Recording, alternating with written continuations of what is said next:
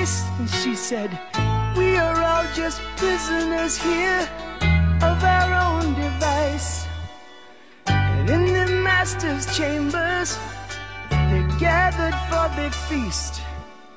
They stab it with their steely knives, but they just can't kill the beast. Hello, welcome to the Quarter to Three movie podcast for Bad Times at the El Royale. My name is Tom Chick, and I'm here with Christian Marlowski. It's Daddy Dingus. Easy to remember, alliteration and such. And with a Bad Times at the El Royale tagline, Kelly Wand. Bro, I've had sisters same night. That's just how they are. Are you going to keep them down on the farm? No, they've seen Paris, Tom. What? Was that was a tagline? Yeah. That was the first one.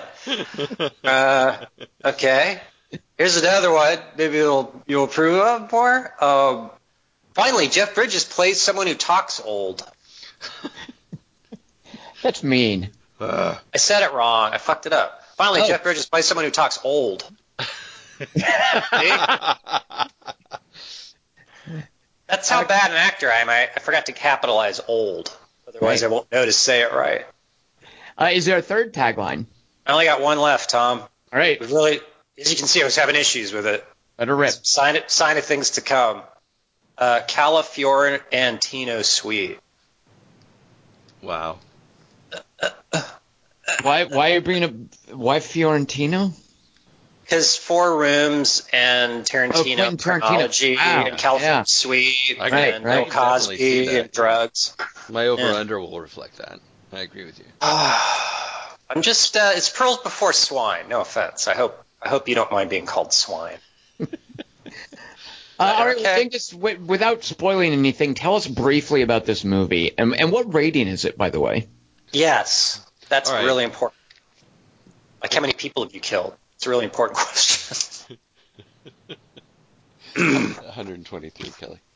All right, so this week we saw Bad Times at the El Royale, a 2018 American neo-noir murder thriller movie about a cabin in the desert. It was directed and written by Drew Goddard.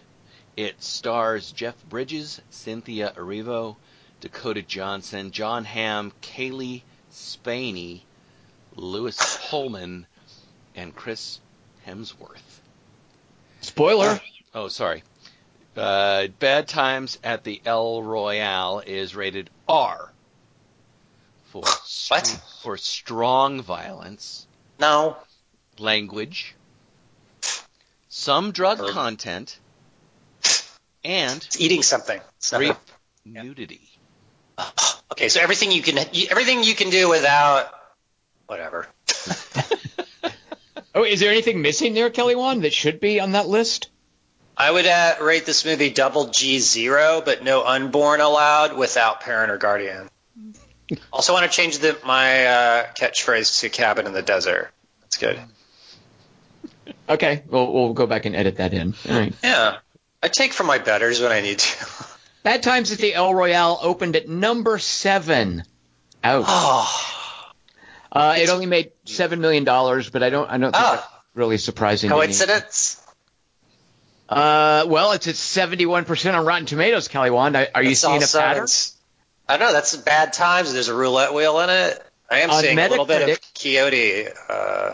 The various ratings are at 60 as an average, so there go the 7s, Kelly Wand. I'm sorry. Oh. Well, if you round up. On CinemaScore, if you round up 60, it stays 60. Not if you're rounding up by 1. 10. Wow. I love it when we get into the math debate over something this stupid. Speaking of stupid, people who were polled for CinemaScore gave it a B-, which is not good at all. That is speaking of stupid.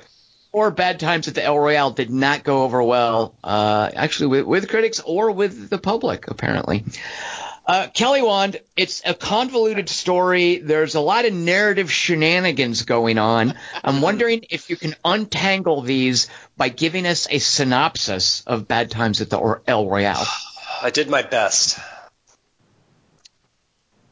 Should I drive it like I stole it?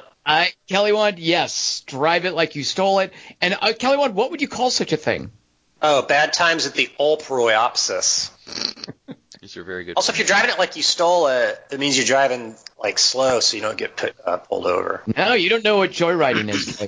Go back and relive being 18. That's a different word. Now you're just saying the Joyride movie with Paul Walker and Lily Sobieski. Nobody steals a car. It's a pun to joke the title. There's no joyriding in that movie. Right. You have to go to see Star Trek to see a joyride.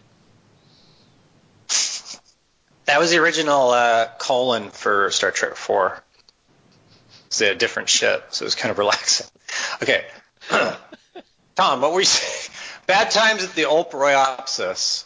Drive it like you stole it. Yes. Right, sorry.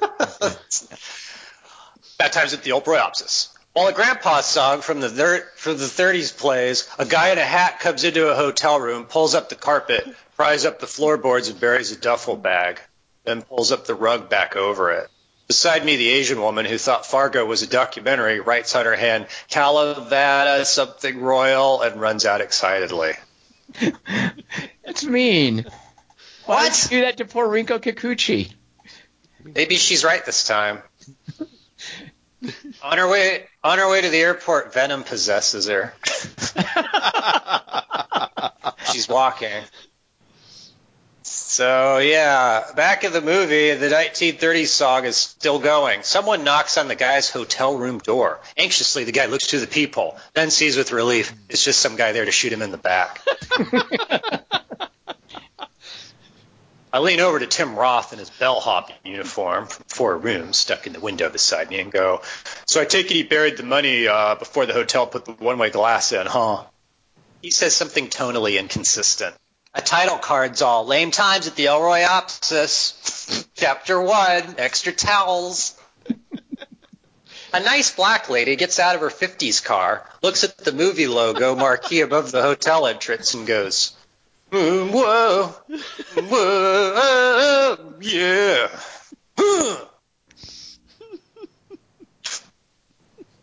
Jeff Bridges walks up. I'm a fake priest in this just like Mork. Ha! That concierge character reminds me of Bo. Hello, Father. My character's name in this is Darlene. Looks like you're on the California side of this red line and I'm on the Nevada one. How's the weather over on your side of the red line? Ha! What's weather? Looks like it's going to rain on my side. Beside me, Tom and Dingus start prattling excitedly about what kind of weather permits the filmmakers needed to shoot on state borders. Whether they needed 2 sets for California and Nevada. Podcasts. The title card's all. Chapter 2, lost the slip that had the Wi-Fi password. Bridges and his reluctant new black friend stand in the lobby. It's me going to the hotel and the chapter cards. That's the conceit. Bridges and his reluctant new black friend stand in a lobby staring at stuff while John Hamm rings a bell on the front desk a bunch of times, then vaults the counter and pours whiskey from a decanter. John Hamm's all, hey, y'all, flibble flobble bubble bubble jubble jabble jubble and a plate of grits. By the way, I sell vacuums. He winks at Darlene and goes, bet you have friends who need vacuums. He smirks. I laugh at the audacity of this risque sex joke in what I'm pretty sure is a PG-13 movie. When all the Germans sitting near me wince uncomfortably, I realize that Ham's character was trying to make a sale to Darlene by letting her know he's racist. So thank you, German audience members, for correcting my laughter. I don't know racism. I assume everything's a sex joke. Vacuum? Come on. I assume everything's a sex joke. That's a big line. John Hamm walks around the room for a bit, soliloquizing. But since this is only his first scene, I don't pay much attention. I don't get paid to do these. Bridges is all, ha! I was a priest in Kong, too! Mary Jessica to him!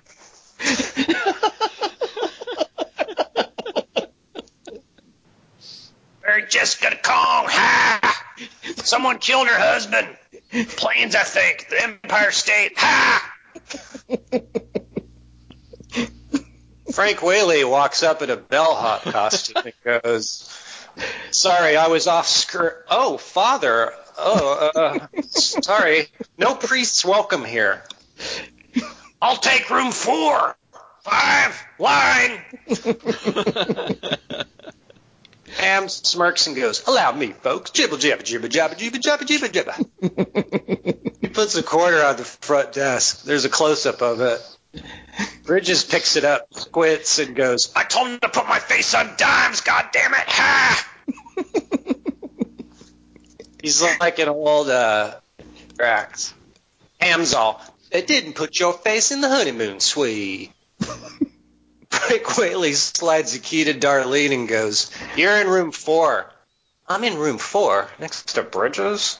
Because you're a fag, all right? Ha! While the tea plays, Whaley gestures at the cafeteria and goes, El Royale, which in Spanish or French means that something with cheese, was built in 1561, shortly after the Fourth Battle of Kawanakajima, where the shapes of California and Nevada were finally agreed upon. The girl from 50 Shades comes in wearing hippie jeans from the early 70s and goes, I'd like a room with a trunk in it to keep my tied-up sister in, and also a chair and some rope to tie her up with, and something to wipe this human blood off my shotgun. I mean, Jeff Bridges hands her the quarter. There's a close-up of it. Whaley's all, okay, 50 Shades girl, but first you have to sign our guest book. Right, just like that, Miss You. Ham's all, now it's my character's turn to sign words. He picks up a pen and signs the book Martha Affleck. Some words are all chapter 3, jacket sleeve for spare key card, now somehow empty. Gosling stands up in front of me and goes, everyone, if I may have your attention, stop the film, please. Stop the film. All right, fine. Keep it rolling. Just a general reminder to you all that although I still consider you all idiots for preferring Moonlight to me singing City of Stars and too stupid to get the Wooden Horseman, I was a replicant. My new, very late summer blockbuster motion picture, The First Man, in which I play astronaut Louis Armstrong, the first man to lose at golf on the moon, is currently out. It not only has shitloads of moonlight in it, it also features Sam Waterston and O.J. Simpson reprising their roles from the original. It's my own lucky friends. Look for it this January, depending on reshoots. I'm in theaters now.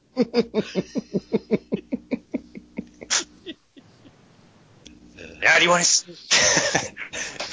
Eventually, he sits down. Back in the movie, Ham is in his hotel room, taking his phone apart. He doesn't have to finish his boring conversation with his daughter. He snips a 10th wire and goes, "Sweetie, you still there?"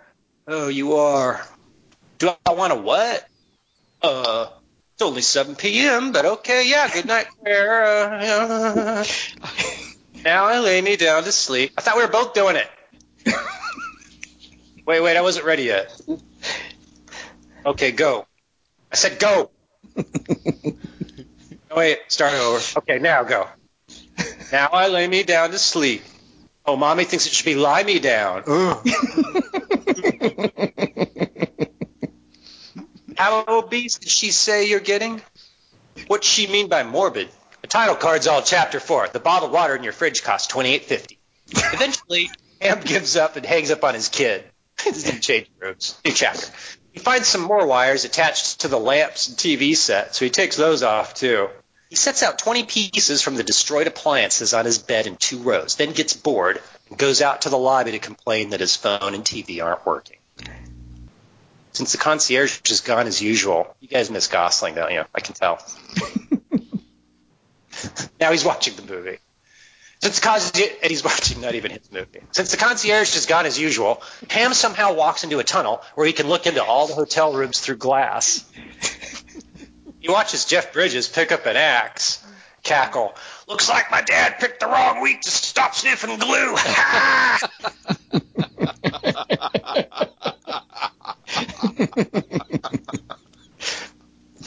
That's what he thinks about. And starts chopping up his floor. Ham gets bored with this instantly and goes to the next room where he watches Dakota Johnson drag a tied-up girl into her room and dump her in a chair.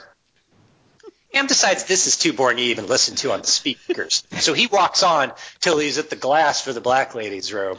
Darlene walks up, stares through the glass at him, takes a time bomb out of her purse, starts ticking on her shelf, and goes, whoa, whoa, yeah.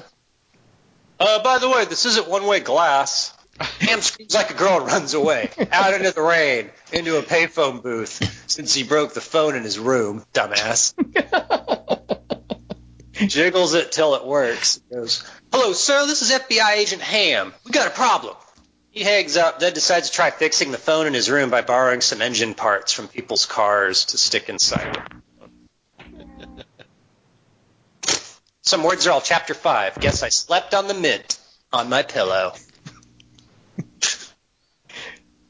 RESTCEP. Darlene, how much time do you think my money is worth? I mean, sorry, Mr. British. Maybe you'd like me to come in there and wash your dick for you, you little shit. Sorry, sir, I'll just try to sing less. Darlene blows off the rest of her recording sesh and drives to a hotel room, because those are the best places to practice singing.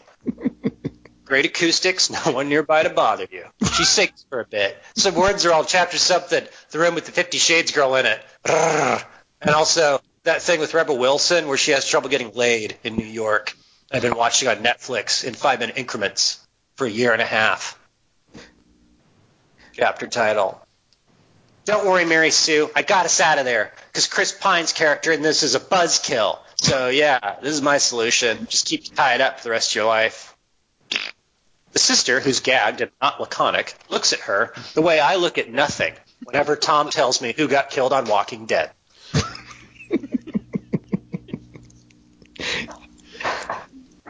Ham, sorry to bother you. It's FBI agent John Ma'am. I mean, okay, thanks, bye. Oh, yeah, hey, yeah, I was wondering if I could just come in for a minute. They can't kill off both the hottest people in the movie. Wait, you were the one tearing up the floorboards for the money, right? No, not me. Sorry. Okay, can't wait to see where your storyline goes. Bye.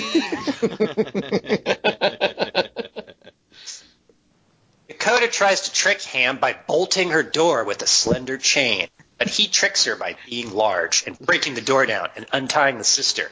Then she tricks him back by having a shotgun. Ham's all, okay, look, yes, I read for 50 Shades, but for the part of Anastasia, she shoots with a pancreas. The blast destroys the glass behind him and hits Jaden beside me in the face. He's like, ah! Poor bastard. Some words are all chapter tray of scrambled eggs sitting here for 2 hours.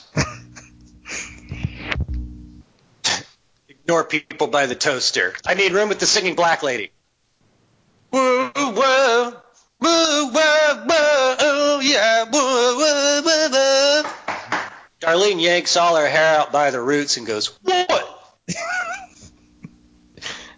Hey, your singing reminded me of Fabulous Baker Boys. Ha! Want to go make the concierge watch us both drink alcohol? You didn't sing in that. You just played piano. So sure. A title card's all later in a lobby chapter. If you ask me, the John Carpenter movie Brian Austin Green should be rebooting for Halloween Starman.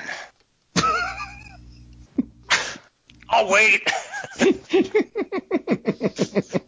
Maybe my calendar's different. Ha! There's a close-up of a quarter. Darlene takes the quarter, puts it in a jukebox. There's a close-up of the quarter spinning on the phonograph table as the needle gently lowers, and it starts playing Jeremiah's song from Mandy.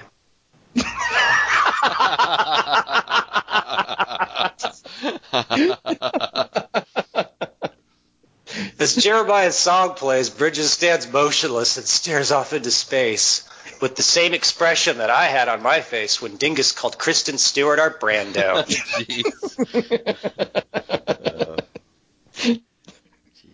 Not fake news. Darlene shudders and goes, Mandy, Jesus. Glad there's no cultist characters in this.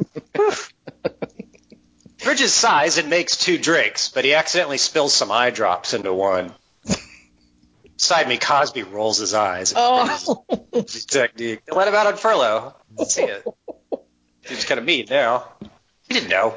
It's just a different time, Tom, as opposed to the Donald Trump presidency, where we're really figured things out. A title card's all, chapter, I didn't order all this porn, I just slept on the remote. Like the Mint. Father, are you okay? It's me, Frank Whaley's character. Only thing I remember from Career Opportunities is that horse. Yeah, Father, I think that goes for everybody. Father, before we get into what happened to your head and this shattered bottle of expensive whiskey, I need you to hear my confession. Also, check out this tunnel. Also, check out this reel of Super 8 film I shot for the mob.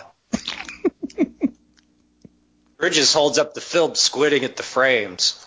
That's. I know. I thought Cruise and Cavill were at odds. Plus, height-wise, it's like watching Tyrion fuck the mountain. But builds up another reel. Here's the audio. There's a lot of zingers. Suddenly, Bridges loses interest and walks off screen. Maybe to watch the film with his hands. Whaley stares through the glass, eyes widening. Hey, Father, that 50 Shades chick, she's raising a shotgun this way. Hang on, let me stand more in front of it.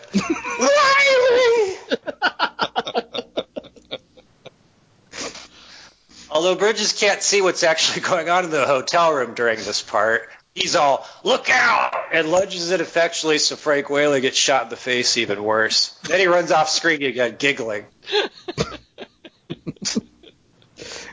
Dakota peers through the glass and goes, Whaley. Back in the hotel room, Dakota's sister picks up the phone, punches in some numbers, and goes, hello, Chris Pine? Out in the parking lot. Darlene raises a pistol as Bridges shambles into her passenger seat. Look, I'm not actually a priest in this. Ha! Oh. And I'm sorry you hit me with that bottle when I tried to drug you. You tried to drug me? But only because I'm a criminal. It's okay, I have Alzheimer's. Now, I can't remember which room it was or which hotel, whether it was bank money or just a bag of leaves. But if it's your room, we'll split them. Unless it's the money. But we'll have to do a zany, convoluted visual gag in case John Hamm's watching and listening through the glass. Or some other character. I thought it was John Hamm.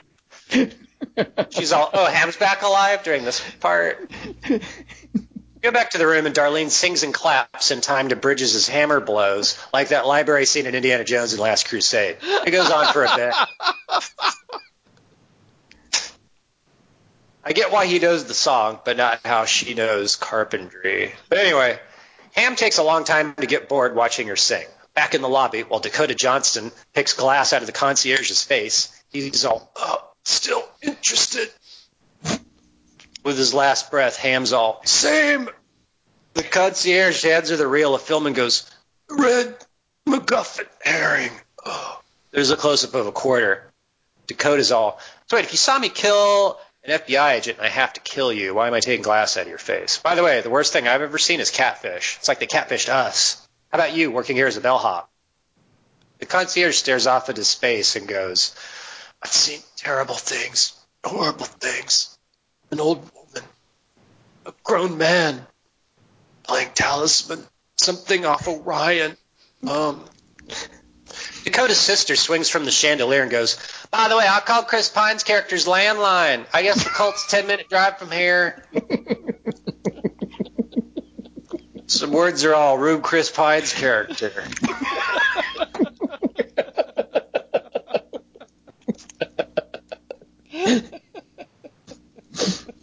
Hey, Boots, come swimming with me. See how my face blocks out the sun? You guys getting it? JK, now we're at bonfire night. Hey, man, money's a fool's god. The system's designed to just make us fight each other to earn something stupid we don't even want. Here, I'll demonstrate. Boots, you and Mildred beat the shit out of each other. Winner gets to sleep with me off screen. Go! Dakota watches disapprovingly. This isn't what she joined the Chris Pine cult for at all, man. It used to be about the music. Chris Pine appears instantly at the hotel with 5 or 6 extras and ties everybody to some chairs in the lobby and makes them all watch him play roulette. Bridges is all, "Ha! We was in hell or high waters together with Injun Joe."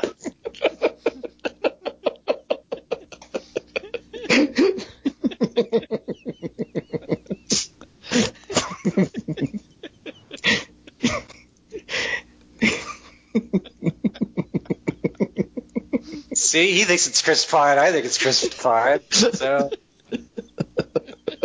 I mean, what's the difference?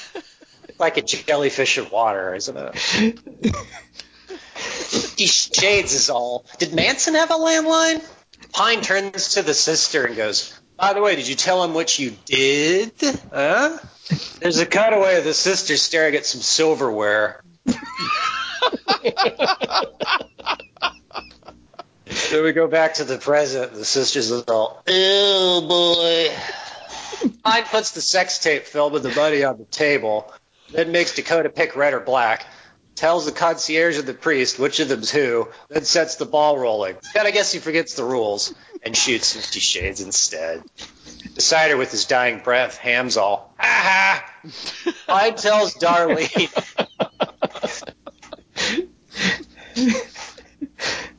Pine tells Darlene that if she sings a good enough song, the order that the rest of them get shot in can be based on Keno. So Darlene is all...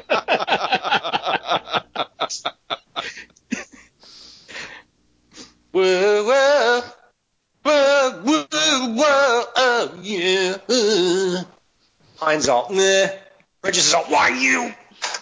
I think Bridges tries to attack Darlene because he agrees that that wasn't one of her better efforts, but due to his Alzheimer's, he accidentally attacks Pine, while the rednecks stand around with their guns out and scratch their heads. The concierge suddenly realizes he's not tied up after all. Darlene's all, "Whaley, help us!" No, no, no, no, no.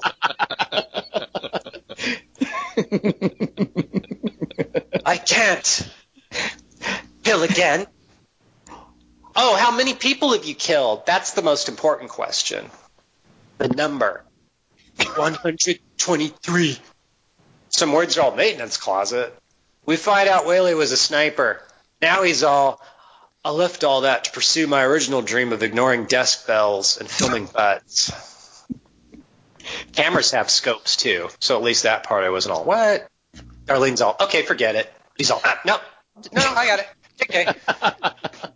He gets up and kills Pine and all the cultists. While the kid's sister cries over Chris Pine's corpse, Whaley's all, there, kid.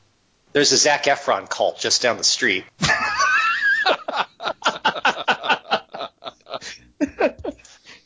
The sister, unplacated, tricks him by stabbing it with a knife she finds, I guess, on the floor. Snipers have no answer to knives. The sister looks at Bridges and Darlene and goes, "Now let's the three of us split the money and open a casino." Bridges shoots her. "Aye, kids! Ha!" Some words are all 6 months later chapter. Bridges and Darlene open a casino together since Bridges' Alzheimer's is now cured. As Darlene leans toward a microphone to belch, a title card's all, "Check out at 10, wake up call at noon." Some words tell me who found hotel accommodations for the cast during the shoot, while Tom and Dingus talk about it excitedly. As the lights come up, Gosling hovers by the exit and goes, "Good news! The next showing of First Man is only in 4 hours, although not at this theater. But yeah, mine's a period piece also. And in my movie, you fuckwits just might learn a little something about astrology and what an orbit is, why the Earth's made of cheese, which Greek god we named the cheese after, and how my character first met Stretch Monster." So, the kids are interested in science and space. That's why they want to see Venom. So, Really? What's the difference? Hello? Fuck you people! The end. Oh my God, Kelly Wand, thank you. If we're not going to do First Man, I got to get in some Gosling. Anyway, I can. I loved the Gosling appearance. I'm so glad he got to see Bad Times at the El Royale. Yeah, he did. Watched that 3 times and said he hasn't even seen First Man yet. But he's heard good things. He's heard some things. I wish I'd been in the screening where he announced it. That would have really shaken things up. Yeah. So I'll go first. Out of a sex joke, too. I wasn't crazy about this. I like these kinds of mystery movies, and I like the shuffled narrative. Drew Goddard certainly did a lot of that in Lost. He, as a producer, has been playing with it some in a sitcom on NBC called The Good Place that does some clever stuff. So I had high hopes for this that it didn't live up to. So my over and under will be movies that play on the idea of a motel, and a motel being a kind of a no man's land in the middle of a vast empty area where strangers come together. That's the weird thing about motels. And my under is a movie called Identity because I similarly it's mine too. I similarly enjoyed Identity as it was coming together, and I enjoyed watching the actors and their threads. But that's this sort of mystery, and I don't think Drew Goddard. This was the main sin of Lost, is that this sort of mystery is ultimately only ever as good as its resolution. And the resolution of Identity is way, way, way more ridiculous than the resolution of this. So I would put this slightly above Identity. For the over, I'm actually going to bring up a really good motel movie about motels in the middle of nowhere, bringing disparate characters together, called Sweet Virginia, which is on Netflix. It came out last year. It stars John Bernthal and a great actor named Christopher Abbott from a movie called It Comes at Night. Rosemary DeWitt is in it, and Imogen Poots. And oddly enough, it's not set in Virginia. The motel is called the Sweet Virginia, but it's set in a small town in Alaska. And I really like Sweet Virginia. I would recommend that way over and above this as far as movies about motels. So, Dingus, why don't you go next? What's your over and under, and what did you think of Bad Times at the El Royale? So, do you know where Identity is set? Because that's my over, actually. Nevada? It is in Nevada, yeah. Right, so the Nevada side of the line, yeah. Right. I prefer that. I prefer Identity to this, partly James Mangold. Because, well, James Mangold and also Clea Duvall is in it. I really actually liked a lot about Identity, but I think you're probably right about the resolution. Although a lot of our listeners, we had like 5 people write in this week, got weary of this at the resolution. But I didn't care for this at all. It felt like Drew Goddard trying to do 2 things. Create his little M. Night Shyamalan universe with the like mysterious government thing going on that also went on in Cabin in the Woods.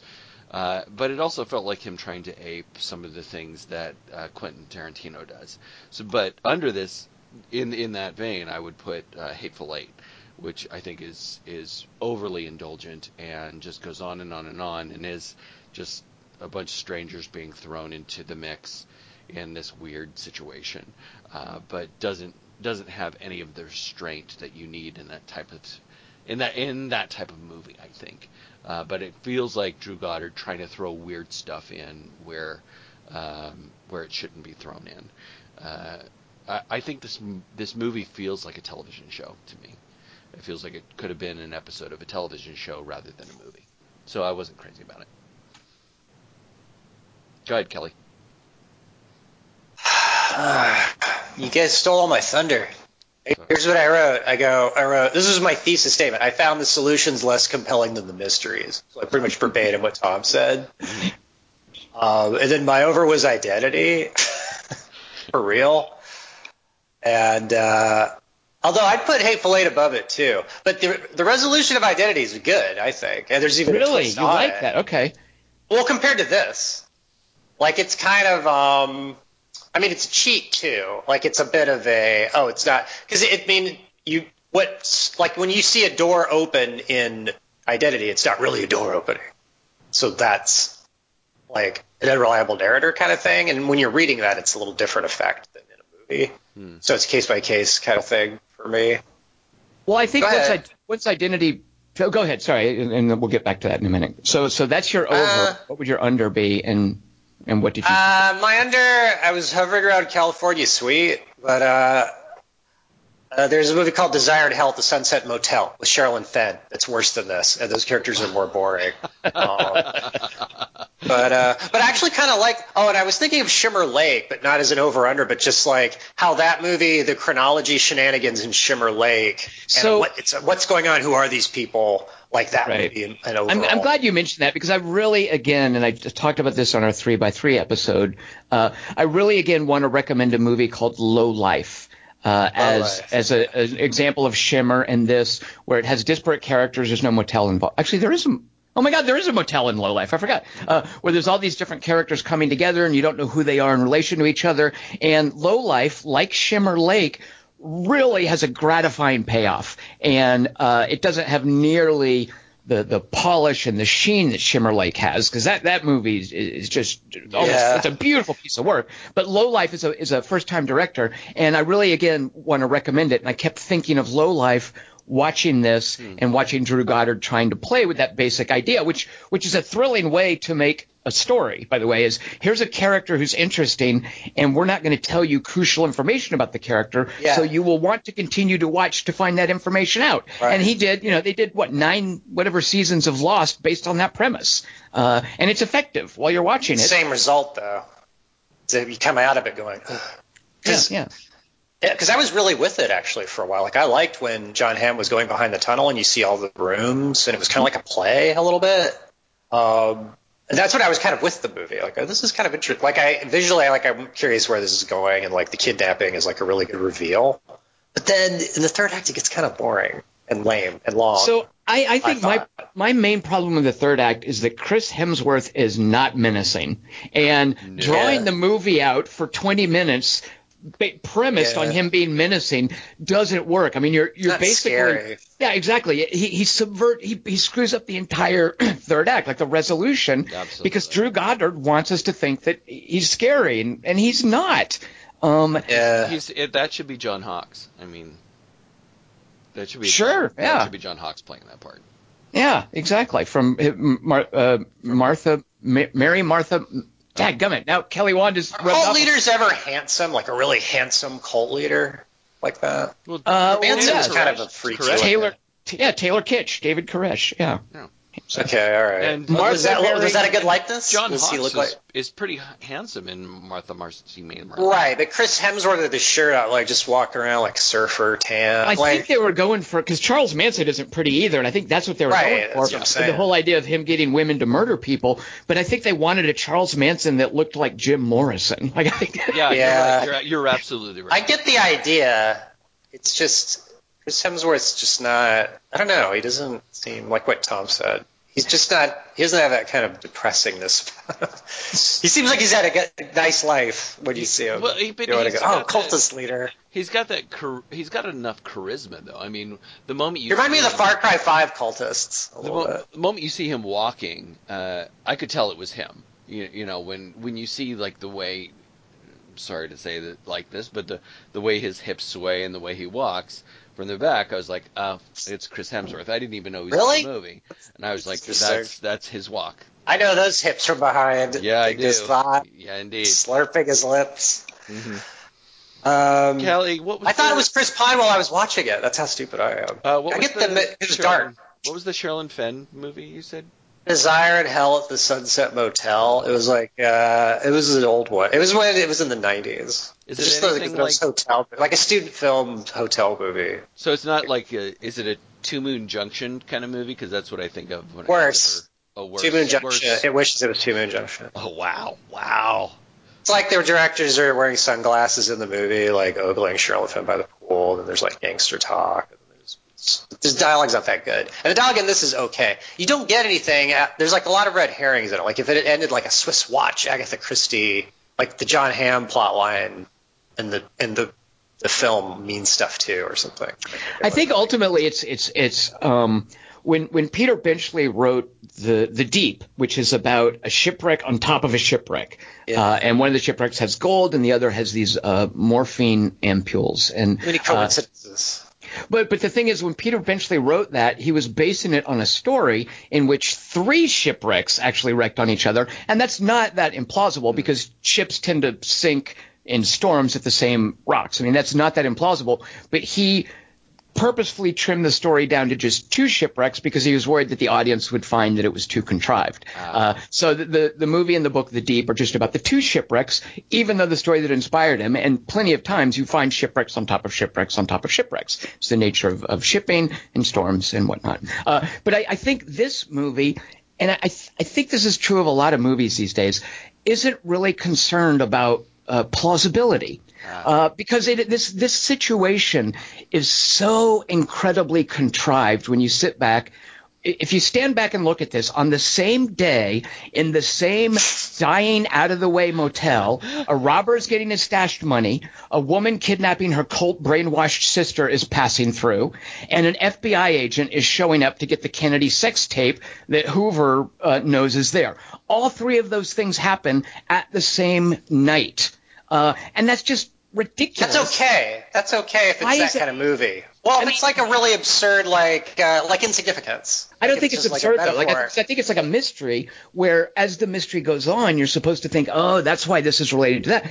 Drew Goddard doesn't tie these together. They just all 3 happen to take place on the same night. Yeah. Whereas a movie like Shimmer Lake or like Low Life doesn't ultimately say, oh, and by the way, these are all cool because they're just coincidences of these different things that happen together. Right. They actually come together, and there's no reason. It's way too contrived that these 3 things that could each be their own movie happen to take place on the same night at the same out-of-the-way motel. I think that's just ridiculous. And that's one of the reasons I don't think there can be any satisfying resolution to that. Like, what are you going to do when you're just like, oh, it's a crazy coincidence? So go ahead. There's unsatisfying things in the movie, too. Like, how does she – like, stuff doesn't make sense when you think about it. But I don't – that's the thing. Right. And I don't think you could give this my point being, I don't think you could give this a satisfying resolution. I think contrivance is fine if the solution lives up to that. Like in a certain tone, like Repo Man or something. Like there's aliens in the trunk the same night. Repo Man is an absurd thing, and I don't think – That's what I'm saying. I'm saying if this was an absurdist movie, having that contrivance of 3 things happening the same night is a legal move, depending on where you go with it. By the end, it wants to go even more serious instead of even wackier. So Dingus, are you okay with that, or what did you want to say about that contrivance thing? I wanted to say that either you – I think you have to comment on it. I think the movie has to make a comment, and usually I'm kind of if a movie does that properly, then I'm fine with it. If a movie does it improperly, I'm not fine with it. But I think in this particular case, given that Miles is saying that the entire place is empty and half the rooms haven't been cleaned because we're not expecting anybody anyway because we've lost our license for gambling, I think you have to comment upon it. And you have to go full bore on that. If you're going to have all these people converge on this particular motel at this particular time, and they're all in this level of extremis, you have to comment on it. You have to say, why are we all here? What the hell is going on? You have to not make light of it, but you have to bring it forth, because I think you're right, Tom. I think the idea of like, why did we all we're not even going to say anything. We just wound up here, and now we're going to try to resolve this. It doesn't make any sense. And one of them doesn't matter. Like, they don't. Well, and like, when you one's think, just destroy, it doesn't. It's total red herring. When you think too of like the resolution of identity, there's a reason for that. When you think of the resolutions of the Agatha Christie mysteries that this sort of thing is based on, there are resolutions to that. 10 Little Indians, there's the judge that presided over them, Murder on the Orient Express, like all the things, they're all there for a reason, and the resolution of the mystery is why they're all there, and it's not because, oh, these guys are doing A, these guys are doing B, these guys are doing C, and it all happened to be at the same mansion, or it all happened to be on the train. Like, I think that this is I think this is just Drew Goddard doing the same thing he did in Lost and not understanding how to make or resolve a mystery, because you make a mystery with an eye towards its resolution. Right. And I don't think Drew Goddard did that in Lost. I don't think he's doing it here. No, I certainly don't. Cabin in the Woods is great. Cabin in the Woods, and I give a lot of credit to Joss Whedon for that. Go ahead, Dingus. Sorry. Because Darlene, her reason is that it's cheaper to stay on the outskirts. I mean, that's why she's there. And she's the one that Kelly Wand mentioned. Yes, she's the one that doesn't even matter. She's the most plausible. Like, she's the least dramatic storyline there. She's kind of the innocent bystander. Right. And there's no other people. It's just these people. Yeah. There's nobody else who wound up out there at this point. No one's staying there before that, too. It's like they all show up together almost. Right. Like, it looks like, oh, well, that's going to be it. And the place has never been renovated in 10 years and blah, blah, blah. I mean, there's a ton of stuff that's wrong with it. Whaley hates Priest, that he wants to do the confession. There's a lot of stuff that doesn't make sense internally, I feel. And that bothers me more than the ridiculous setup. Does the 60s setting matter? I don't see how it does. I mean, we have a listener, Brian Becker, who wrote in, and he said that somebody behind him in the movie theater kept saying, Kennedy, Kennedy, whenever they would do that film thing. I miss America now. And I'm with Brian Becker on that. I was like, is it Kennedy? Is it Kennedy? And of course, I don't know why they burned the thing at the end. I don't understand why that happened. Because there is no Kennedy sex tape that people know of. I mean, it's like, oh, there was one, but it burned in this. But you get Inglourious Bastards it. But I think the 60s is because that way, the 60s is the last decade you could have like a hard-boiled kind of character. Like the Jeff Bridges bank rob us, see? Like that. So it's like counterculture mixing with, thank you, those guys, the Edward G. Robinson types. I mean, the only thing I think it, I don't think it matters ultimately to the story, but I think it does give Drew Goddard some tools that I don't think he uses very well, namely Vietnam, Charles Manson, and the idea of Hoover as a renegade FBI director being opposed to pre-cell phones too. Oh, very good, Kelly. Well, actually, the whole the communications limitations. Like, it's always nice to go back. That's a good point, actually. Because that's the thing in Identity. Identity is just pre-cell phone enough that it's plausible that characters don't have cell phones in Identity. Yeah. Like, it's right on the cusp of that. Anything made after Identity. But I do think that Drew Goddard really, because he has the soundbite of Nixon talking about Vietnam and guerrilla warfare. And when he says ceasefire is a term of art, I thought of you, because I thought, when Tom says if there's a lecture or a book brought up or something like that, you have to pay attention to it. And so there's this thing about ceasefire that Nixon's talking about, and I didn't get why it mattered in the movie.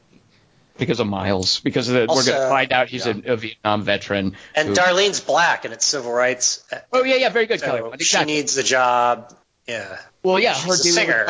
And her little comeuppance speech, which I actually loved her getting to do. Her comeuppance to Chris Pine, as you say. Also, Kelly Wand is sort of I think you're right, like a very, hey, look at this is the civil rights era. This is I liked her character, and I liked the actress. Yeah, I loved her. But to Tom's really point, Miles turning out to be this military dude. We have a longtime listener, first time writer in her, named Daniel Thoreau. Sorry, Daniel, I don't know how to say your name. Who said that at first he thought that Miles was a serial killer, and then when he found out he was in the military, he was like, and it was like for him. It was like that feeling of, okay. Well, then you find out instantly what he means, so it's not like a twist. You're like, we think he's a serial killer for a while in the movie. Well, the moment he says, the second he says it. The moment he says it, I was in the same boat as Daniel, because the moment she says, how many have you killed? And he starts to say a number. I was thinking, he's a serial killer. Cool. He's going to closet. That's where the bodies go. Then when he says 123, I was like, well, he's a pretty prolific serial killer. And then they go to flashback. And I was like, right. I had the same reaction as Daniel.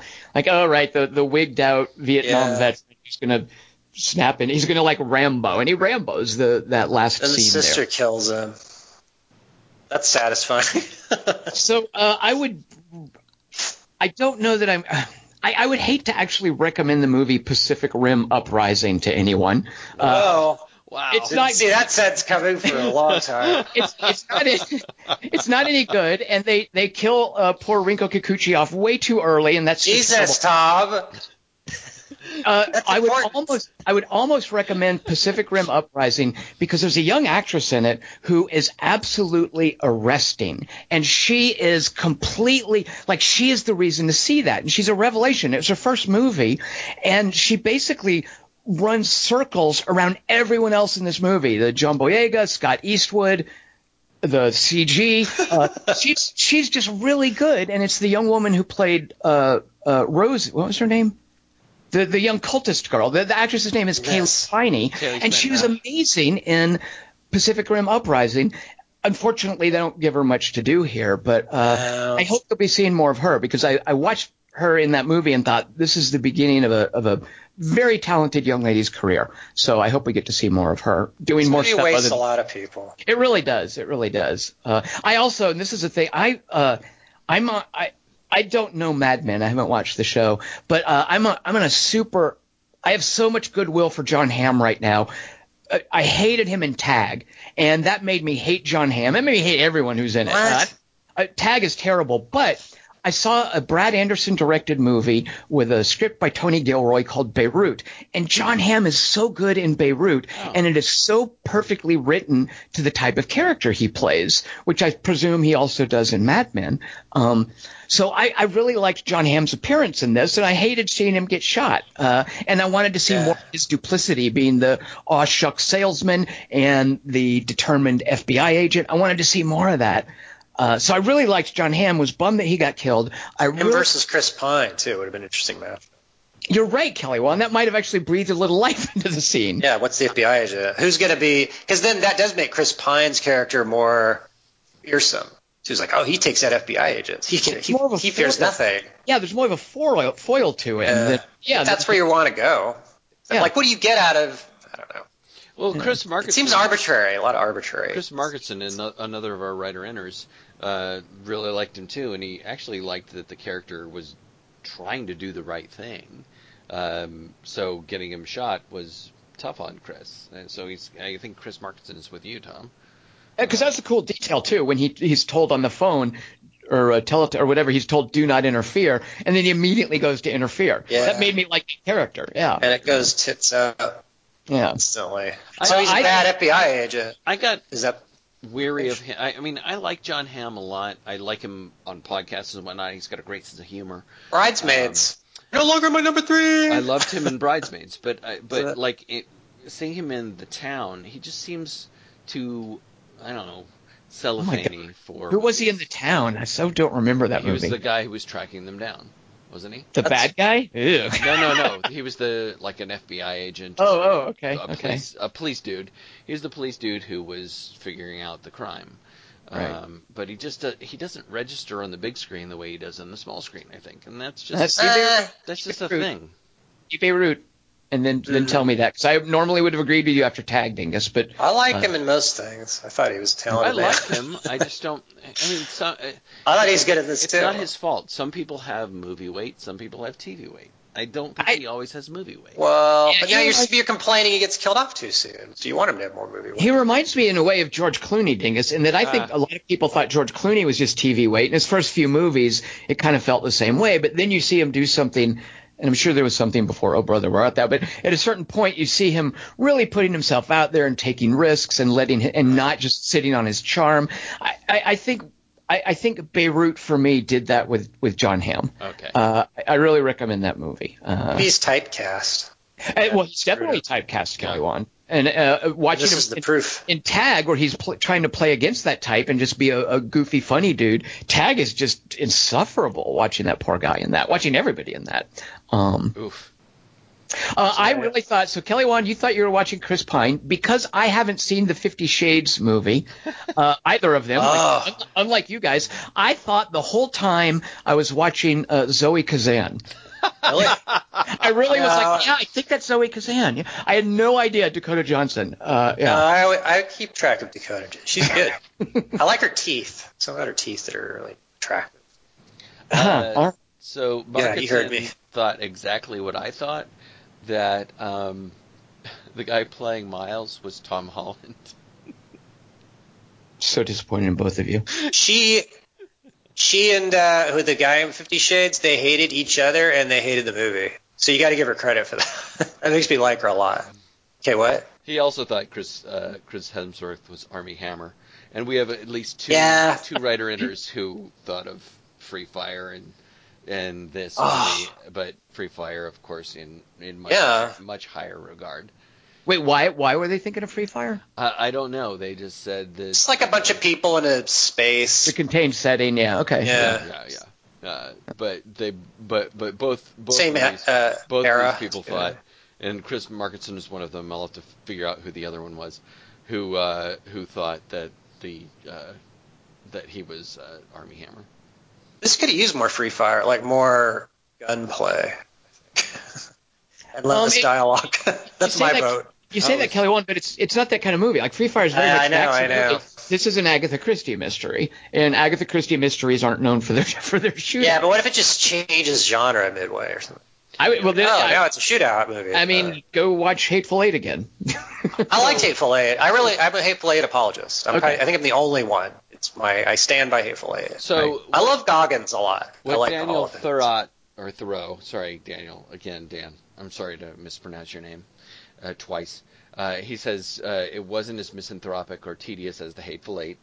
But for I'll grant you those adjectives. But for a more enjoyable example of the baddies in a remote location genre, I'd rather rewatch Free Fire, which I thought was a great comment. Right. We'd all rather watch. He came around to it at the Charles Manson, Billy Lee, when Billy Lee seizes control, and he really loved. It's a twist. All right, this is this movie now. He loved Darlene's exhaustion. Yeah, sick of it. Yeah. Bridges is good. He's not in it that much. Like, I don't know. Bridges, during that scene where he's confessing to Darlene that he can't remember, he's got a monologue where I'm watching it thinking, man, Jeff Bridges has still really got it. He's really good. Yeah. When he just, you give him some dialogue, you give him a character. I mean, he can express. He's very expressive with his face still. Sort of this confusion that he brought to that part. It made me realize I really think that there's a director named Scott Cooper who got a lot of acclaim for a movie called Crazy Heart, which I think is not very good, and I think Scott Cooper's ensuing movies are also terrible. But it just made me realize, well, yeah, this is why people love Crazy Heart. Is Jeff Bridges is just still a fascinating guy to watch, and he's still got it. Yeah. Yeah, and Markinson thought he was good too because he didn't do a totally weird voice or a funny voice. And also he had an emotional connection to the dementia or Alzheimer's thing because he's got a family member who went through that. So he really liked both of those things about it. And I kind of liked him. I liked Jeff Bridges in this as well. I liked mostly the way he connected with Darlene. I liked the way those characters got together. I liked that. I guess it's their arc. Yeah. I loved her. I thought she was amazing. She has to do a lot. It's a pretty heavy movie. She has to do a ton, and just to carry the movie. I kept thinking, where do I know you from? And I don't know her from anything. She was just amazing to me. And I like that feeling. I like it because you're not sure where it's going to go. That's what I haven't seen before. When it wound up, it did make me think of, and I wish the movie had been more clear and had stuck with the characters more consistently, but it reminded me of the way Jackie Brown worked, where Pam Grier and is it Fred Ward or Frederick Forrest? Frederick Forrest, right? Who's Robert? Robert Forrester, right? Yeah, good. Where their characters have a connection that's not romantic, and it doesn't have to be romantic, but it can still be super. They can still be very connected and feel very strongly about each other without it being a romance. And one is an older white man and one is a younger black woman. And I just love that dynamic in Jackie Brown. And as you're watching Jackie Brown, you know that they're the people you're supposed to care about. That they're the people that are your emotional anchors as it's moving through this rogues gallery of different characters. One of the issues with Bad Times at El Royale, is you don't necessarily know that these characters are who you're supposed to care about until it's over. You don't know if one of them is going to turn around and be, oh, I'm a criminal mastermind, or oh, I'm a spy, or like throughout Jackie Brown, you know how to feel about these characters. And so when the movie leaves you with this cool moment between them, it's payoff. Yeah. Here, it's kind of almost a twist. Like, okay, these are the guys who are going to survive, who are the good guys. Alzheimer's guy's fine now. So you set that up. And that's just a resolution for the Alzheimer's. Well, I think they also try to like set up that that Miles is going to get shot instead of the girl. Like, I think there's a lot of this, like you said, Kelly. One like and he dies anyway. Yeah. Right. Yeah. Well, the way you describe that, Todd, reminds me of the way I felt at the end of it was Mission Impossible. I think it's Rogue Nation when Rebecca Ferguson and Tom Cruise just hug and they don't have a kiss at the end. It's this feeling of like, yeah, these characters have a relationship, but it doesn't have to be we're going to get all smoochy at the end. Till the next movie. Well, the next movie happens, but in this movie, it's just we have this connection to each other, and that's that. We have a work relationship that's positive. You're moving on, and I'm moving on, and here we go. I thought Jackie Brown Forster was sort of into her a little bit, but it was like he had it under control. He was trust her entirely, but he definitely would have slept with her. Yeah.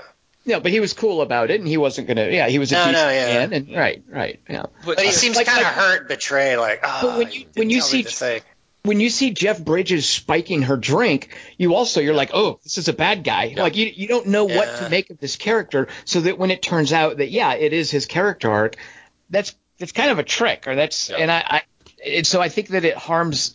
It has an impact as far as the rest of the movie, as far as who I can and can't care about. So it's kind of weird that it's only at the end that I realize, oh, yeah, these characters are cool. I like them. They're ending up together. I kind of wished I'd had some clue of that earlier in the movie rather than suspecting them of an instance. That seems a dumb thing for him to do. Like if he's just waiting to get that room.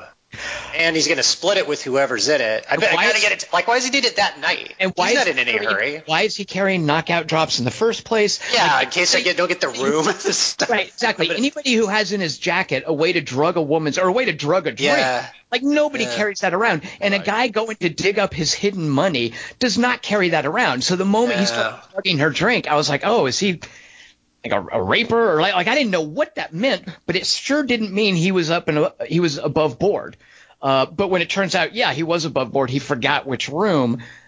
I just felt cheated. When she attacks him, that's like it's like a professional. Like she didn't see what he was doing. She crosses the room, takes her shoes off, crosses the room, and whacks him in the head with a bottle. Based on what? Like she didn't hear him do the drug. There's no reason for that. Yeah. I think that we're supposed to. She's an assassin, is the implication. We're supposed to think that she knew or saw he was doing it. Well, you have, and it wasn't. That's not the right angle then to shoot that at. It really isn't. But I mean, you have that weird scene with her in the studio where the producers like. I guess implying if you sleep with me, then you'll get ahead in this business, so to speak. Right. So she's like suspicious and wary. She's primed to think that everyone's out to, and she's right. Well, she is right, but by coincidence. But and Markinson says this too. We don't see this coming. I like that development, but it doesn't. I don't think it's justified. It's a cheat. Cheat. Well, yeah, because you're going, oh, well, that has to mean this or this, and it doesn't. Speaking of cheats, what did I miss with the very ending where Darlene says, it's okay, you don't have to kill anyone anymore? She was giving up on life and going like, I don't want to make him suffer anymore. She was being compassionate to him. Why? Because her compassion was going to get other people killed. Well, and she didn't think she thought it didn't matter. Like, they're all going to die anyway. Like, well, then why did Miles snap out of it? She's throwing the game. That was super clumsy to me. That she the flashback happens. That he says, I don't want to kill anyone, and she says, okay, you don't have to kill anyone. And then he changes his mind for no reason that I think is apparent to the audience, and just randomly decides, okay, well, let me kill everybody this one last time. I think the implication is that she let him make that choice instead of commanding him to. I think you're on the right track, Kelly. I think that there is sort of a psychological, if you let somebody off the hook for something that they're going to have to do anyway. It's a very loaded. So wait a minute. She does to him like Sterling K. Brown does to Larry the child Boyd Holbrook in The Predator with the reverse reverse psychology. She does to him what Chris Pine does to Spock in Star Trek, and how he gets the captaincy, and then afterwards Spock's like, "Hey man, good play. You made me freak out back there. You're way better. You're manipulative. I'm gonna serve under you. You're awesome." I love how you really fucked with me and exploited emotional bullshit. By the way, good work. Kelly, You'll make a great captain. Kelly, Chris Webb wants you to know that he thanks you for making people see the shitty music movie of this week. Which one? This one. Oh, this one? Yeah. Wait, I see. What was the other one? I don't know. I see what he's saying. No, he said Stars Born. I get it now. Yeah. See, that's probably how I sound to people. I have to think about it backwards for it to make sense, like a chronology. That's the thing. Hey, what's this movie? Bad Time at the El Royale keeps making me look for puzzles and everything. But, no one wants to see Stars Born except Tom, I believe, right? Dingus does. Dingus wants to see it. You want to see it? Oh, yeah, I definitely want to see it. That's not... But he's relieved, although he says that the singing, he prefers the singing in, Chris Webb says the singing in Anomalisa, Mulholland Drive, and A Star is Born is better. The singing in Anomalisa is great. What was the second one? And Hateful Eight. Hateful Eight's got great singing. Yeah. Do you guys know, did you notice, because this is me getting bored and watching things, did you notice the 2 instances of CG in this movie? At least 2. There might have been others, but there were 2 that were conspicuous. Gosling and... Nope, Gosling was really there. The 2 instances of CG in this movie? Yeah. Where I'm watching the movie and thinking, yep, CG. Bridges is... Well, clearly the spinning of the quarter. Really? No. I don't know. What are you talking about, Tom? The sandwich. The fire at the end, I think, was practical, because this was clearly a set, and it was one of those fires where there's just discrete sources of fire peppered around the set.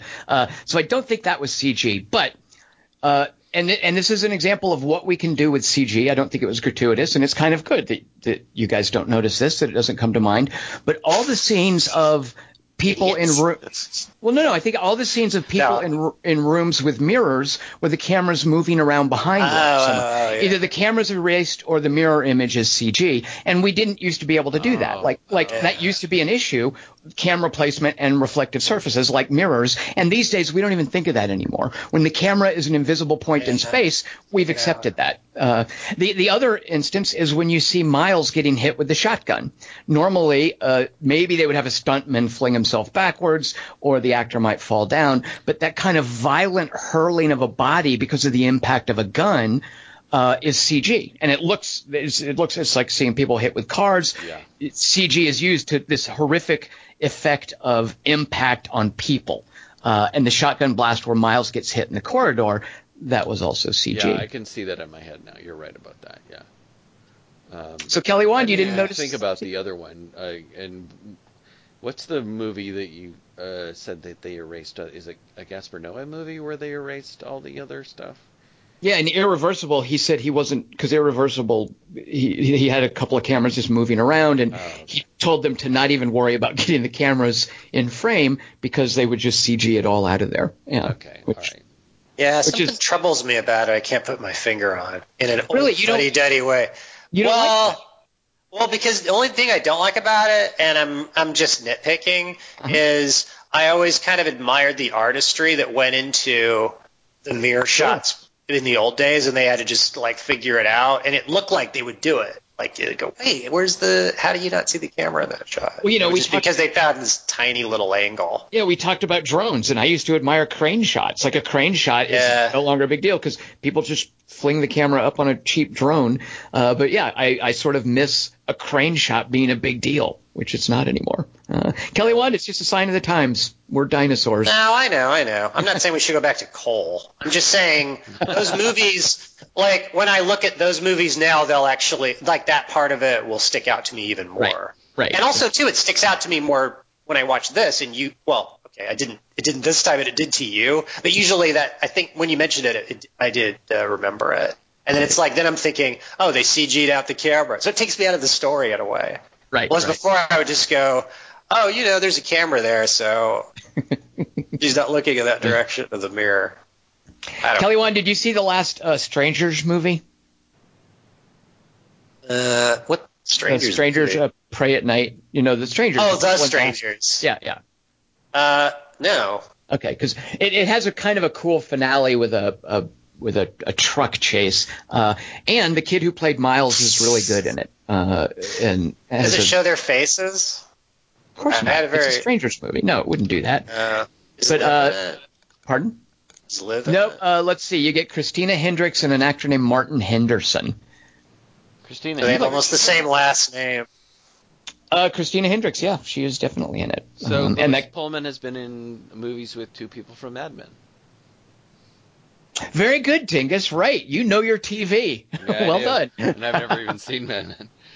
I watched a couple and it seemed good, and then I didn't keep going. But he seemed good in it. I want to hear Tom's review of Stars Born in like 30 seconds. Well, I haven't seen it. If we're not going to do it as... Oh, I thought you saw it and you were No, I want to see it. No, I want to see it too, yeah. Yeah. You guys are weird. But I've been thinking for a week, Tom sure really likes Stars Born, haha. And now I find out.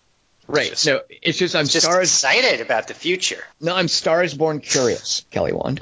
I like that. But did you see the other ones?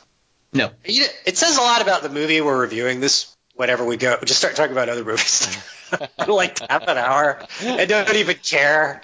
And the listeners don't care either. They're like, yeah, Stars Born. Great. Let's see you. They're cool guys. Thanks. Bye. So we have a listener named Brian Becker who, Chris Markinson says that he thought Nick Offerman was criminally unused. I barely recognized him, but by the end of that scene, I was like, oh, that's Nick Offerman, of course. Right. And I thought he was going to be in the movie. Yeah, I did too. Yeah. And Brian Becker wants to know who shot him. Yeah. So it was the third member of their posse, of their robbery, their armored car robbery. Jeff Bridges, Nick Offerman, and then the dude who's panicking, the kid, do the robbery, and Jeff Bridges, the kid kills Nick Offerman, and Jeff Bridges runs off with the money. How do you know that? Jeff Bridges flashback, and he even says as much too. He does. And then yeah. So no one kills that guy though. No one kills the killer. That guy just disappears. Okay. Yeah. All right. Yeah. But without the money, so haha. All right. But then they knew. But wouldn't the cops have shown up at that hotel room and found the body or the blood, or would the maid have found blood? Well, wait. What I'm assuming, Kelly Wand, is that the FBI cleaned that up. Is it the FBI, because the FBI was using it to make Kennedy sex tapes or whatever, and maybe it actually predated that. Did it? Because then they would have had it on tape or film. Well, they weren't. No, they were only filming. The camera was at the end of the corridor, and it would only be brought out for setups. It wasn't like it was in every room. But he could have seen it. It wasn't like the movie Vacancy, Kelly Wand, and that's the premise where I haven't seen that movie. There's a couple of them actually; those are terrible. And that's the premise where there's super creepy people taping all of the rooms all the time. Yeah. It's a weird title. Kelly Wand, film is expensive. Yep. Is it? Is that the takeaway? And CG. That's the thing. It's a period piece, and when they CG out the camera, I'm like, wait, CG doesn't exist yet. I should see the film camera in that mirror. What year is this? For me, Dakota Johnson. That whole the management thing really did. I mean, I don't know. When's the last time you guys saw The Cabin in the Woods? There's a few years, but I watched it like 3 times. Well, the management was the FBI, though. What'd you say? The management was the FBI. I know, but it still has this feeling of this other layer of something strange going on. How's he taking the bugs out? Drew Goddard is trying to do. And it feels like Drew Goddard is trying to make his own little M. Night Shyamalan universe with this other layer of the management wants this, the management wants that. Think this is a Cabin in the Woods franchise? This is a Cloverfield-esque. It felt the 10 Cloverfield Lane. The way that he was saying, I'm filming it for the management. So. I don't know. There's no supernatural. Yeah, so Dingus, I do think I get what you're saying, but I would love that because I think that would be cool. But I do think it's just simply playing. It's one of his '60s elements, playing on the idea of J. Edgar Hoover as a rogue FBI director who is setting up files, because they kept files on people back then, on civil rights leaders, on presidents. The FBI, like under J. Edgar Hoover, was almost like a renegade agency, and I think that's what he's playing with. It is the government spying than, on subjects through glass. Well, rather than like a shadowy organization. Like that's kind of a reveal that you're like, oh, it's the FBI and there's a Kennedy sex tape. You have that. You have a similar sort of feel in Godfather 2 with the senator and the who gets caught in the hotel room or the motel room. So there's a similar thing going on there, but because it was because of the way that Miles was talking about it, and he's kind of a creepy kid, and he's talking about this. The management tells me to do this. The management tells me to do that. It felt like this other It felt like this other layer. I thought it was the mob's hotel, and that's why Ham was there, and it was an FBI versus. No, Hoover wanted the Kennedy sex tape. I mean, I think that's where that was. See, I'm dumb. Maybe I'm wrong, but I'm pretty sure it's that. I thought management was mafia. No, presumably J. Edgar Hoover finds out that there was a Kennedy sex tape that they never got, because Miles even said Kennedy was nice, and they never say Kennedy's name, and I don't know why, but Miles even said he was nice to me, so I kept the tape. So presumably at some point J. Edgar Hoover finds out, hey, we didn't get all the tapes, there's an important one. John Hamm, your assignment is go there and find the tape. And so I think, and because John Hamm's plot line is sort of cut short early on, that doesn't really play out other than Jeff Bridges stumbling across it. Which they do nothing with. Like they burn it. I know. So that's what the FBI wanted, isn't it? Well, I think it's kind of like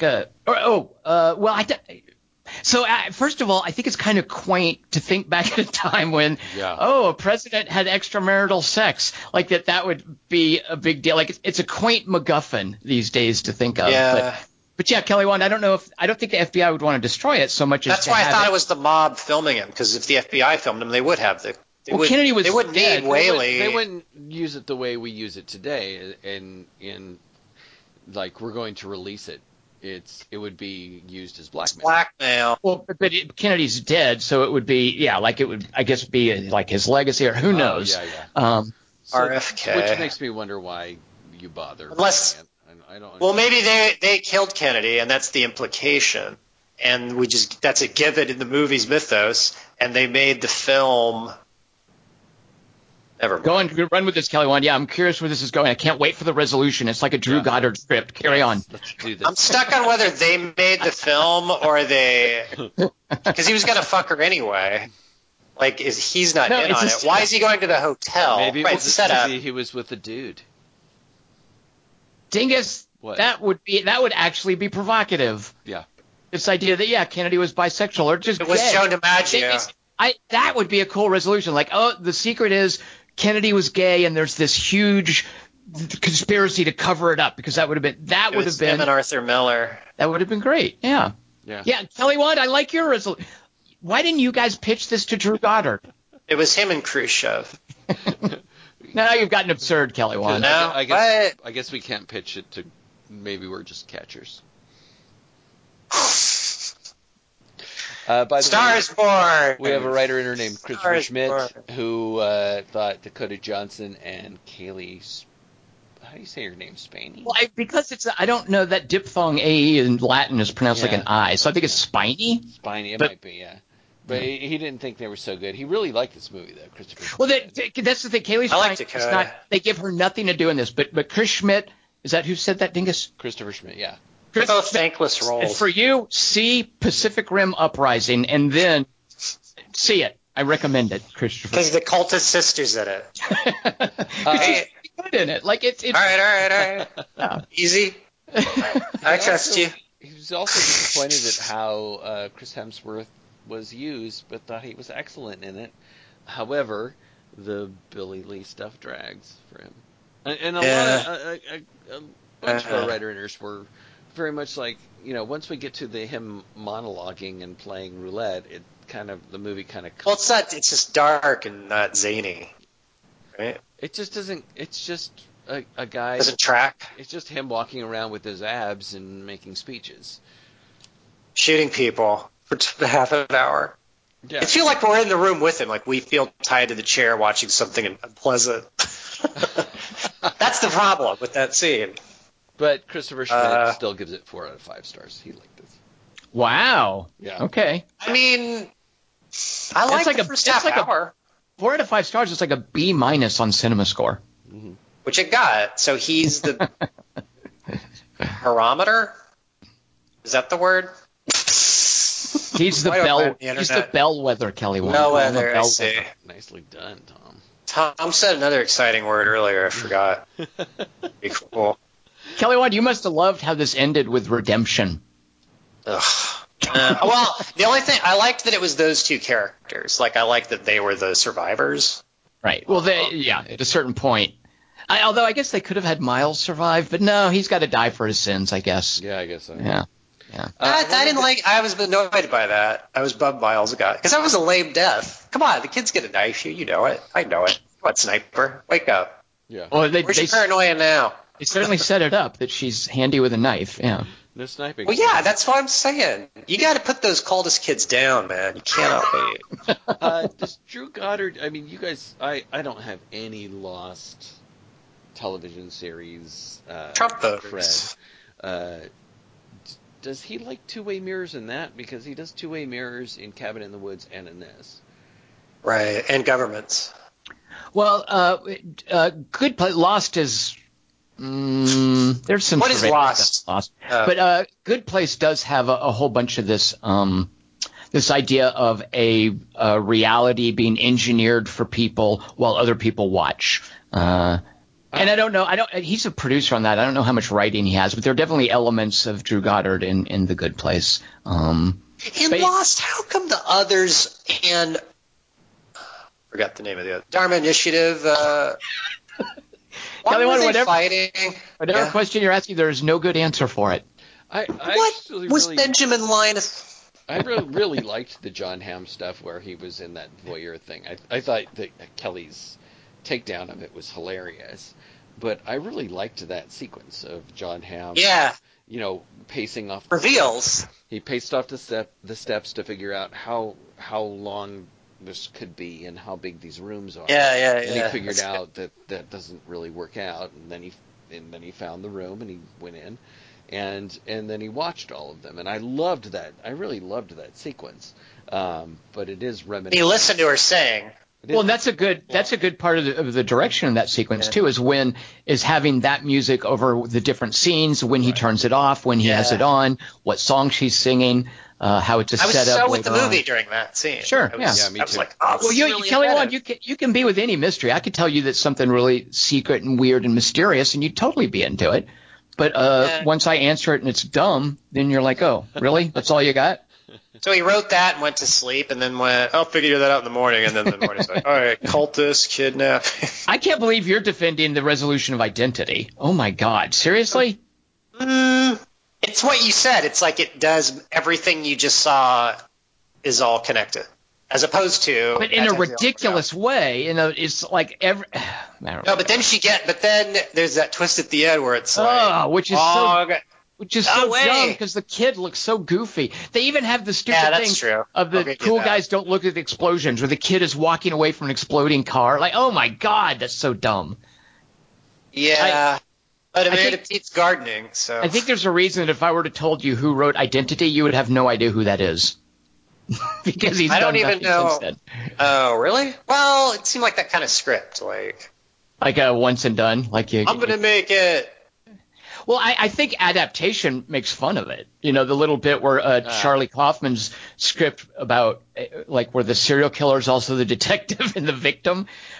I think that might be directly making fun of Identity. I could be wrong. I like Shutter Island too. I'm a sucker for that. Yes, Dingus. Yes, very good. What do you think about this bit of writing of dialogue in this movie? It wasn't sexual, but it wasn't not sexual either. Good writing. I would say bad writing. All right. Do you know what that Kelly was? You know what that was about? Maybe hear the context to decide. I know. I remember hearing the line and thinking, "What? It can't be about Chris Hemsworth." I don't remember. What was that about, Dingus? It was, I saw a man lay with a wolf once. Oh, right. God. Yeah. So that whole wolf fucking monologue. What? It wasn't sexual, Yeah. but Tom, it wasn't non-sexual either.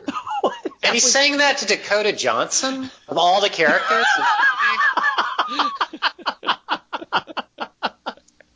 There goes first base. Maybe he thought, well, she shot me, so that's her thing too. She's seen some shit, all shit. Like, that's his way of foreplay, flirtation. Like, oh, you were raped by cultists? Dude, check this out. All I could think was that Drew Goddard couldn't decide whether it was going to be sexual or not, so he just said both. Maybe somebody will decide. I think it's bad writing because it's a better, like, let your imagination make it as horrifying as it needs to.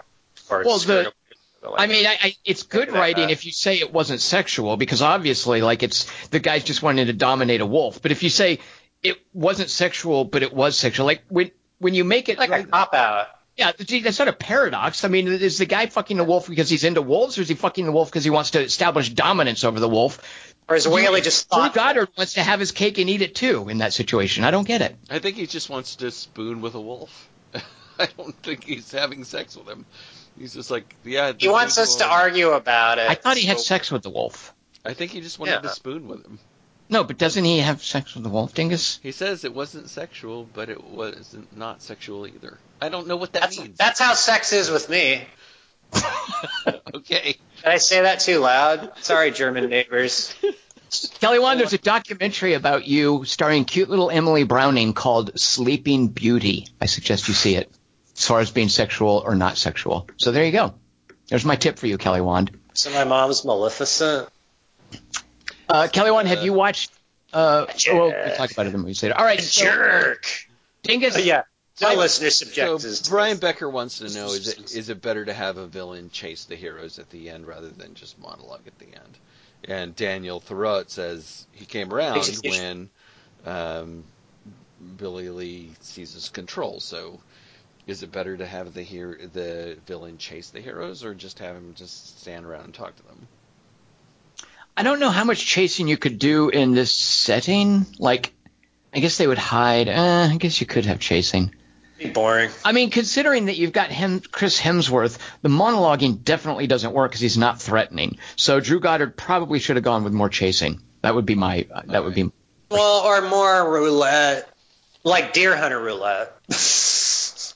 It didn't really go anywhere. Yeah. Because killing Dakota Johnson, I don't know. None of the characters seem to die meaningfully. They all kind of die randomly. I would think you would like that, Kelly Wand. And then there's a casino opening at the end with two characters. Yeah, redemption. There's too much redemption. And like, redemption and noir are not a good fit. So if you're going to noir me, now suddenly then do like Identity. Yeah. You already lost. My mom's not going to see this anyway, so it's dumb for you to go with the mom ending. Well, no one's going to see it, so that's kind of how that worked out. We saw it. Did you like Gosling says. Did you like the girl fight? Because Chris Markinson did not. I don't that was the worst sermon in the world. Okay, you guys fight, and I'm going to steal your cigarettes while you fight each other, and that's the point of the sermon. And then the other kid's not into it. That didn't make sense. It's when I was realizing things aren't making sense in this movie. Man, I'm glad I was not. What the camera's showing me is not. Yeah, that cult sucked. It was a lame cult. That cult sucked. And Dakota Johnson was in it with her sister. So wait, she got disillusioned by the cult. Would not join. At one point, the cult was cool. We need to start yelping cults. Yeah. 1 star. All right. So Dingus, we had basically 1 out of 5 people writing in ultimately liked it, right? Chris Markinson says he can't tell if he liked it. That's how I felt for a bit. And then I went, I guess that means it's like if you're not sure whether a girl likes you, she doesn't. Brian like Becker, if you don't know if you like the movie, didn't. Brian Becker did like it. He thought it was well directed, acted, it was paced, music, the writing was fine. So Brian Becker did like it. Chris Webb said he was in a theater with 5 other people and 2 of them walked out. How far in? Oh, I want more details. I'm already intrigued. But that always excites me. He said it was awkward from the start, and he got hostile toward it toward the end. Yeah. Yeah. I love that he felt hostile. Yeah. I use that word because it reminded me of the fact that what's his name? Eli Roth directed a children's movie that my son had to go see. Yeah. Christopher. Well, it's like Chris Pine is, or Drew Goddard is the Chris Pine character. He's like got a gun to our heads going, you're going to finish watching this. Now let's see you get shot. And Christopher Schmidt really liked it. So I think more people liked it than not, but I like parts of it. I didn't. But they only B- liked it. It felt like it really did feel like a TV movie to me. Or it's a genre where like Tom said, the ending matters more than even some movies. Like a lot of comedies have kind of stupid endings. You get, well, I laughed a lot, so B-. But yeah, we saw it. We did it. Yay! Bad Times at the Royale podcast. All right. Well, let's see a Halloween movie next week. What should we see, Kelly Wand? Oh, good Lord. What? You people are skipping me? Come on, science fiction. Halloween, the moon. What's wrong with you people? What do you want from me? Damien Chazelle, your favorite movie, Tom. You went in disguise the 15th time you watched it. Does Neil Armstrong, did he have much of his career as a singer? Because if Ryan Gosling is going to play a singer, I'll go. City of Moods. Why don't you light on me? So we'll see Halloween next week. If you see Halloween, send us an email. Let us know what you think. And you know you're going to see it because it's season appropriate. Let us know by Sunday, October 21st, midnight Pacific, what you thought of Halloween. Send that to 3x3@quarterto3.com. And Kelly Wand, tell them what 3x3 they should be thinking about for another week or two. 3 best taunts in movies. So the trick part of Trick or Treat, if you will. Well, no, not really at all. Forget that analogy. Just insults. And get those to us. Email. Wait a minute. Insults is a different thing. Tom said insults earlier. Right, fine. I was like, all right. Well, then they seem are they different? A taunt and an insult? All right, it was taunts. But then I thought that maybe that sounded too video game specific. A taunt is well, it's your topic, so you figure it out. Yeah. Well, I want to see what people interpret the word taunt as, well as an insult is kind of more restrictive, maybe. Can we do a taunt can be a nonverbal. Like 3 favorite tauntauns, like we said before. If you want to be that guy, Dingus. I've been that guy. We've all been that guy. Sometimes it's all you got. Yep. What did Rocky say? It's not how often you get up, it's how often you fall down. So. And get those to us by October 28th at midnight Pacific. We'll see you guys next week to talk about Halloween. I am Tom Chick. I've been here with Christian Malinsky. It's Christian Murawski. And with Kelly Wand. I want to see a Season of the Witch sequel. Welcome to the Hotel California. Such a lovely place, such a lovely place, such a lovely face. Plenty of room at the Hotel California.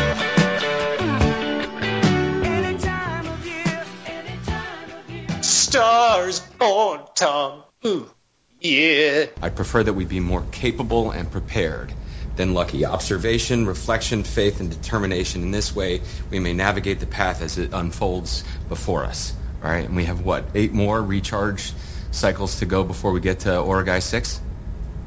Is that a question, Yes, sir? Walter, that's a question. That is correct. City of Covenants, why don't you alien me?